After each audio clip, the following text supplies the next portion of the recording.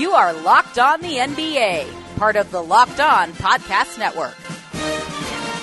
Welcome, everybody, to your favorite day of the week. I'm Anthony Irwin. This is Locked On NBA. I'm joined by Adam Ars. Adam, thanks for holding it down last week, but I'm not going to lie, I got a few complaints that you didn't spend enough time talking about Jesus Christ. I did that on purpose, and Josh Hart, by the way. I didn't spend enough time talking about the Lakers, but you know what? That was planned, and I'm glad all hate mail was directed to you. I like how they think I can control you in any way, shape, or form whatsoever. I'm a wild horse. Today's show, the NBA offseason is just about behind us. We're going to talk about its winners and losers. Did you say the off season is just about behind us? Yeah, I would say so. Like the off season is ahead of us. Well, like the free agency is. Yeah, I get. All right, that's fine. My vacation time is ahead of me. Yeah, but yeah, the player movement, the personnel movement is just about behind us. So we're going to talk about the winners and losers that came out of that. Then we're going to talk about the West playoffs because it's an insanely fascinating situation that we have going on there. And we're going to try out a new segment. This was Adam's idea. When we get to it, we'll have him explain it. But basically, we're just going to talk about random things that we really like about the NBA. So really fun show up ahead of us. You guys know where to find the show. You guys know where to find us. Let's dive right in here. We'll start with winners. Adam, who is your biggest winner of the NBA's period of player movement, because the offseason is still going? I didn't realize we were doing. I don't have a biggest winner. Oh, well. In fact, I don't have any single. I just have a list of 7 winners, and I'll give you my first one. All right. And I put Oklahoma City kinda because first of all, it's a big freaking deal that Paul George stayed there. Like, that's a really big deal for Oklahoma City. Shocked the world. Mm-hmm. But it's only kinda because I actually am higher on Oklahoma City than almost everybody. I would say I rank Oklahoma. We're going to get to this later. I rank them very, very high in terms of teams that can contend for a championship. Like, you know, obviously you have your usual suspects, but Oklahoma City to me is the top of that next one because of how they're built. But I think they win just on the face value of they didn't have to completely tear down their team and start over. Yeah, no, I completely agree. I would. We're, like you said, we're going to talk about them here in a second, but I would say that they're right now the second best team in the West. My first winner has something to do with the point that we just kind of sort of made. The Golden State Warriors, I think, win the offseason just because, like, the team that was closest to them, the Houston Rockets, traded Trevor Ariza and Luc Richard Mbah for James Ennis and Carmelo Anthony. They are made men now at Golden State, where they don't actually have to work for it. You know, they're just every offseason they win by doing nothing, and in their case, they actually did add DeMarcus Cousins. Yeah. But yes, they just you can just pencil them in as a winner without even having to do anything. Yeah, in almost it feels like in perpetuity. Who's your next winner on your list? I think the Dallas Mavericks are winners. Okay. They got Luka Doncic. They got that deal to work. I like it. I think, and they got DeAndre Jordan. I just think I like their offseason. I think it's a good, like, they're able to reset without bottoming out, which is a tough thing to do. They look significantly better than the other teams in their state. This is true. They are my only Texas team in this mix. My next winner, and it's the only other winner that I have, my Los Angeles Lakers, for signing the best player of all time. So. I would put a kinda at the end of them at theirs too, because they really only got a portion of the plan. Like, the master plan, really only part of it came together. Yeah, I mean, I have this tweet on my timeline. I should have pinned it, but it's like, you know, it's hard to complain about an offseason that nets you LeBron James, but there's Lance Stevenson. Your next, give me your next few winners here, and then we'll get into the losers. I said Summer League being meaningful because for the second straight year the Lakers won. So, of course, Lakers Twitter is going crazy about how meaningful this is and how great it is that Svi and Josh Hart are incredible. Are you happy now, listeners? There, I gave you your bone. I think Wendell Carter Jr. is a big winner. Yeah. If we redid the draft right now, I think he would go top 3 or 4. Like, yeah. It's only been a couple weeks, but that's how good he looked. And I think, like, everybody's eyes are kind of open to who he is.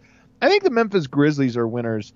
because they're going from being really bad to adding Kyle Anderson, who I think is a great addition, especially for that team, and more importantly, Jaren Jackson Jr., who, man, is he – it's cool when you have an identity, and the Grizzlies with the grit and grind identity is cool. Jaren Jackson is like a grit and grind – next all-star. Generation, the next class. Yeah, you know? Yeah, so grit and grind 2.0. Grit and grind, but if it was moved into like the modern era.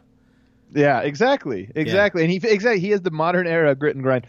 Puma, I think, wins because I forgot that they existed until the summer, and now I am reminded.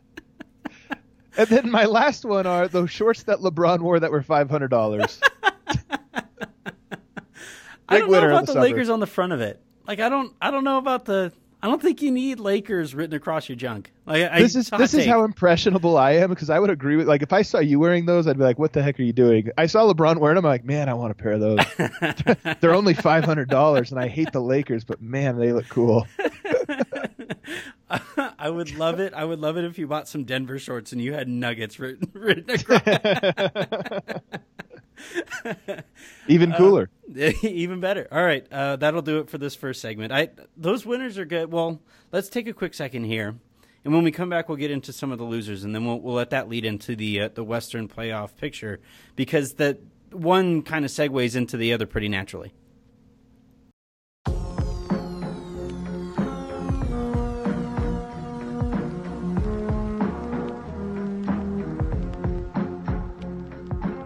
All right, since you did a ton of winners, my big loser, I think it's not even arguable here, is the San Antonio Spurs. Like if any other team, if any other organization said that no, we're gonna hold off on the inevitable rebuild just for the mere to send off one person and make sure that he continues to compete at the end of his career, and put off what was actually better for the entire organization, the way that they are for Greg Popovich, we would laugh them out of the Twitter sphere, right? And you know, that's what they did here. I think you're right that they're the big loser of this, and a part of it is, look, their hands were tied; they were given an unplayable hand. But it is weird that the way they decided to play it was this way and grabbed DeRozan. I think it's clearly them as the big losers. And I'll tell you what, I know a lot of people, there's this weird resentment amongst certain type of NBA fan that likes to see this fall of Greg Popovich. It's not really a fall of Greg Popovich. I think he's the same old guy. Mm-hmm. But it is weird that the final 2 years of his career are going to be spent with a very old Pau Gasol, LaMarcus Aldridge, and DeMar DeRozan. Like, part of me just thinks, like, what a weird and unexpected ending to this story arc. It strikes me as, you know, you shoot for the middle. They're aiming for the middle, and I think if you fall short there, that's kind of a tough way to send them off. There's something noble about it, even if it is kind of a dumb strategy. Stupid nobility. The Anthony Irwin, the Anthony Irwin story. All right, who's one of your losers here?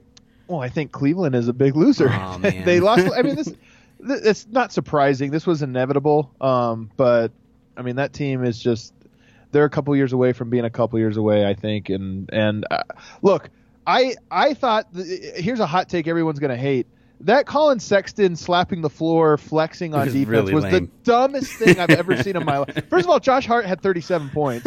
And so it's cool that you give that moment. And then second of all, how corny is this? Like, these are NBA players or almost NBA players. Like – it's like clapping at somebody when they shoot does it really intimidate anybody? I thought it was really corny. Cleveland gets the up. All right. So what's the I got a couple more losers. Yeah. Rockets, I think they're a loser. Yep.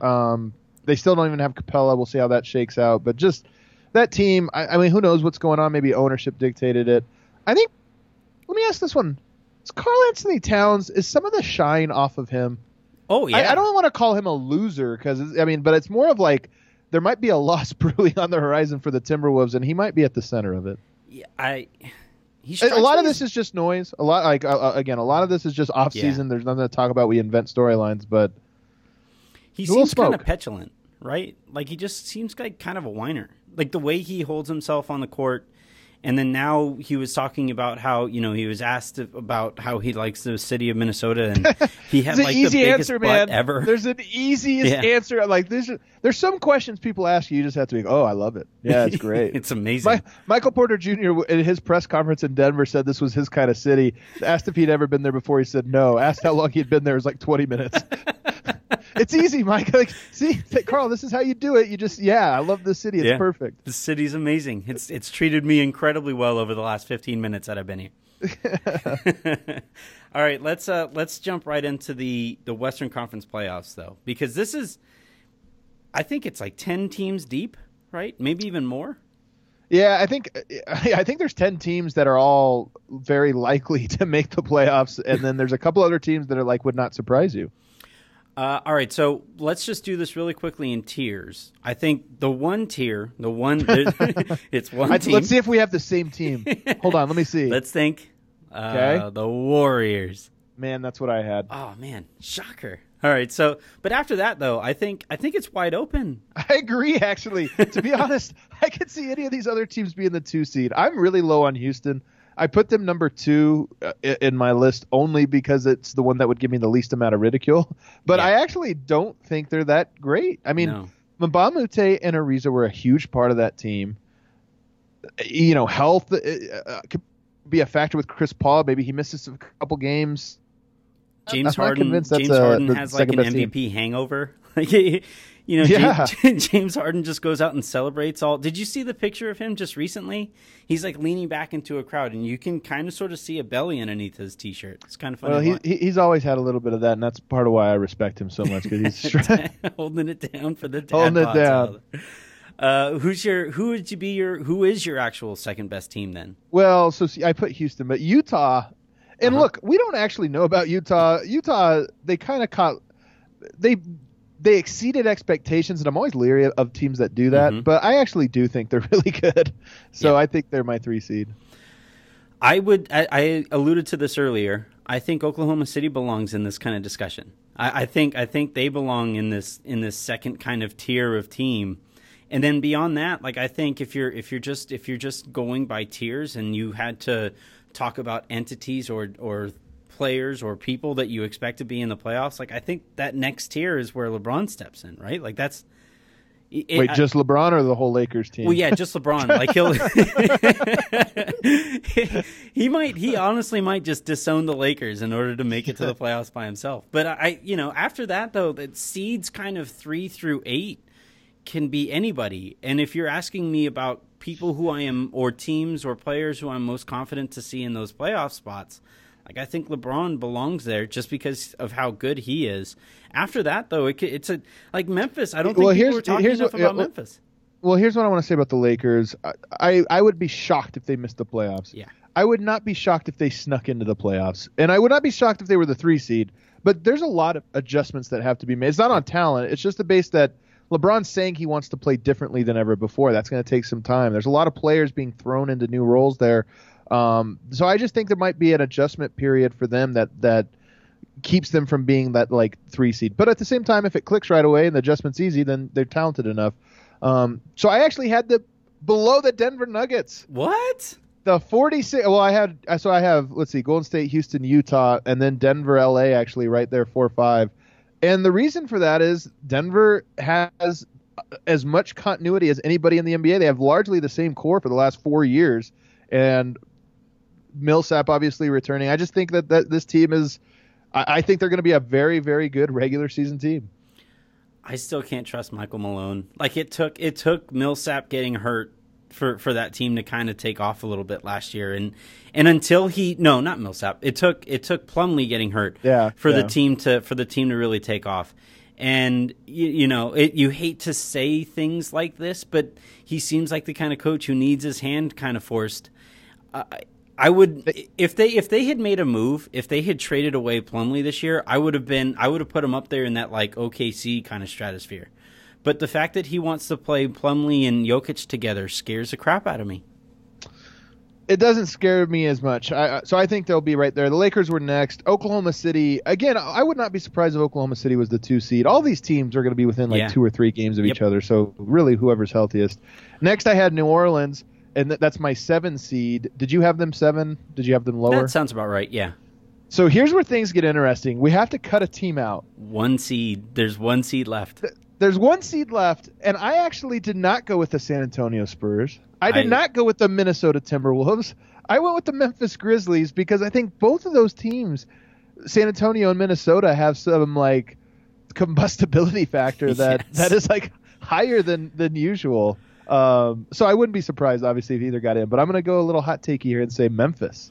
I think it's like we've talked about all segment here. It's a toss-up completely, right? It's whoever's healthy. It really is. That's really. But Portland too, also in the mix. If Jimmy Butler beats the crap out of Karl Anthony Towns, like that means they aren't healthy. So that's a legit concern.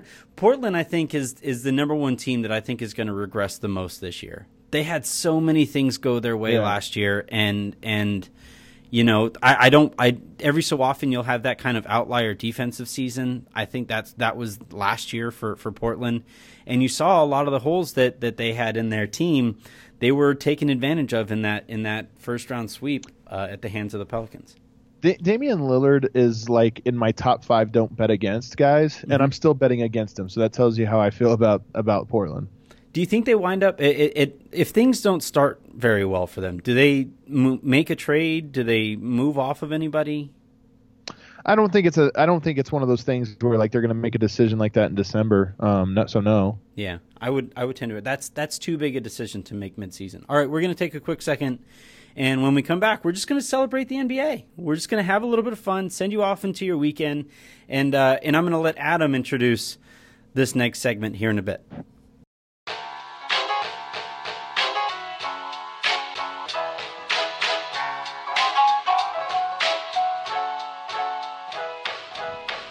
You know, Anthony, people always ask me, Adam, why do you like the NBA? You already know who's going to win. And I always say, are you kidding me?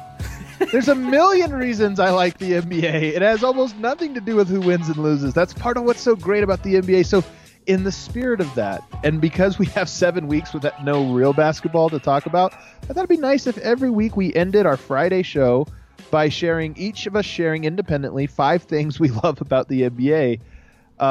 Just random. They could be big things, big picture things. They could be little picture things. And I'll start us off to kind of give you a sense of what I mean.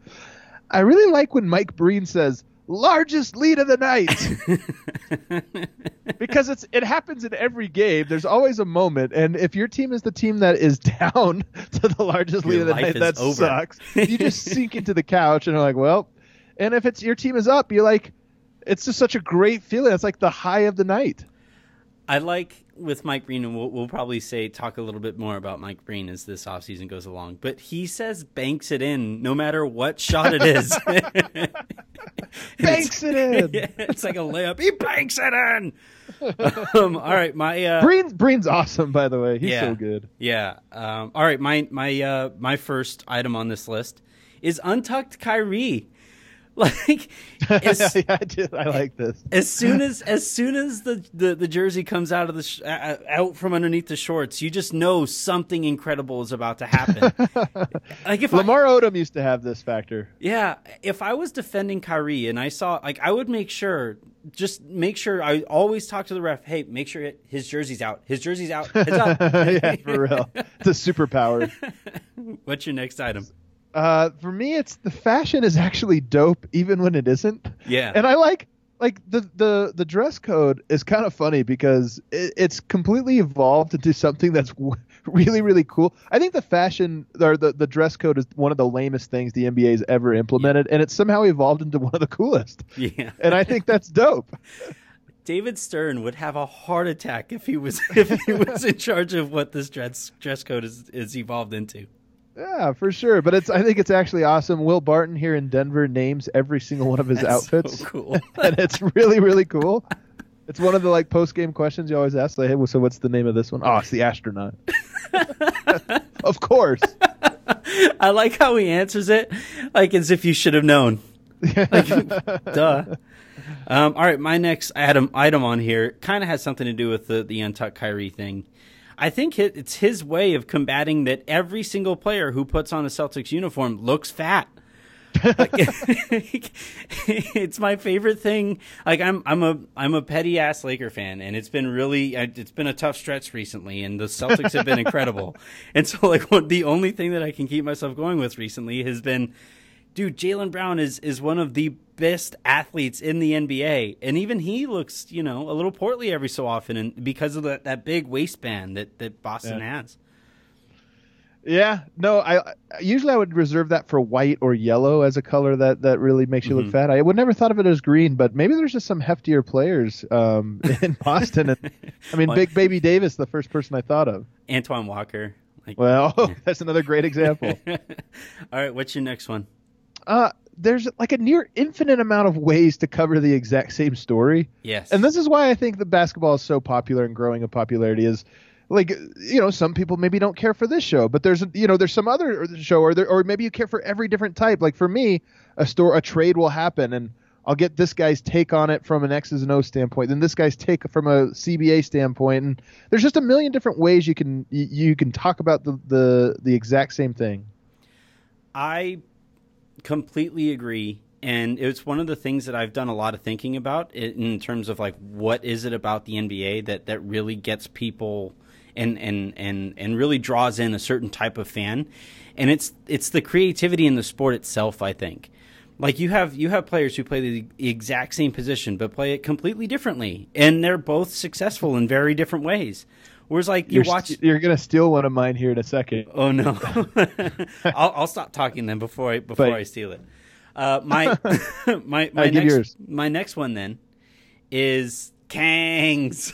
It's just the Kangs. Their existence gives me life. Like they find the wrong way to do everything 10 out of 10 times. It's incredible. It is pretty incredible. It's a level of consistency that I really strive for. I'll tell you, I really empathize and really sort of like root for these types of fans, because I've said this to you in private a million times. It takes a real spine and it takes a lot to be a fan of the Kings for life. And like when you're a Kings fan, you just accept it and you're like, this is who we are, man. We're not changing. It's like, and I like that. My next one is how freaking complex the collective bargaining agreement is. I love it. If it was simple, we'd have nothing to talk about. But like the other day, like the Nuggets signed a player, or they signed their draft picks before they signed Isaiah Thomas, so it didn't quite work the same in the mid-level exception if they would have done it reverse. Signed Isaiah Thomas, and I just love stuff like that. Like, how complex is it? Every day I learn a new thing about the CBA, and I'm like, beautiful. No one can understand it. This is the most Adam thing ever. Ever. I say this like every time we talk to you. You were humming Willy Wonka when we were trying to figure this stuff out, and this is the most Adam thing ever. My next one is my next thing is there's always, as you're getting ready for the playoffs and the playoff seedings are going out, there's always the one matchup that you know is going to NBA TV.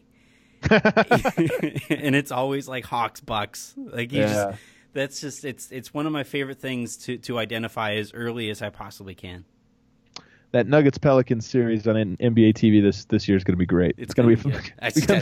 That's really fun series, but it's going to be on NBA TV. It's going to be on NBA TV for sure. Yeah, that one is good. My last one here, and it was kind of what you were alluding to. Isaiah Thomas and Joel Embiid both play the same sport. and it's not like baseball where you have like, okay, yeah, but you're a pitcher and you're a right fit, whatever. Like, no, they play the same sport, do the same things, take the same shots, more or less. Yeah. This sport is so crazy. It's so incredible. What's the height difference? Is it multiple feet? Oh, it's got to be. We're talking 7'2" to 5 to 6 foot, basically 5'9". That's insane. That's unbelievable. And we're talking like 150 pounds. All right, my last one here is the fake laughing. Anytime I love it. This is the best one. Anytime a coach says anything in a scrum, there's like the overlapping. Anytime Joel Embiid sends out a tweet, oh, he wins Twitter for the night. Like that's the overreactions here just to maybe get a quote down the line is pretty incredible. Oh man, the Joel Embiid is actually funny. NBA coaches, there's not very many funny ones, but man, does that scrum crack up. And it's maybe this year this will be a thing I do is just take note of the worst joke the media scrum laughed at, and just kind of I'll make a top 10 list and like I'll read them. Maybe I'll read them off on the show. Yeah, and like just I'll deliver it dryly and just see if anybody laughs, because it is pretty hilarious how much people fall over laughing at the dumbest jokes. There was a joke made by a coach. I think it was either Luke Walton or Rick Carlisle. They made a joke and nobody laughed. And I was like, wow, that might be the worst joke of all time if you can't get a laugh out of that group. That's a level of, I don't know if I would ever speak again if I wasn't able to get a laugh out of those guys. This was fun. I feel like this was a productive exercise. I think so too. We're getting into the off season here, and there's going to be less and less to talk about. So we're just going to celebrate basketball. We're going to celebrate this league that we love so much. And this was Adam. This was maybe your best idea ever. Thank you. All right, so that'll do it for this. He actually just dropped a mic. I don't know. You guys might not have been able to hear it. But we're gonna send everybody off into the weekend. And Adam, if you don't put Willy Wonka's music to the end of the show, you're not doing your job right. We'll talk to everybody next week.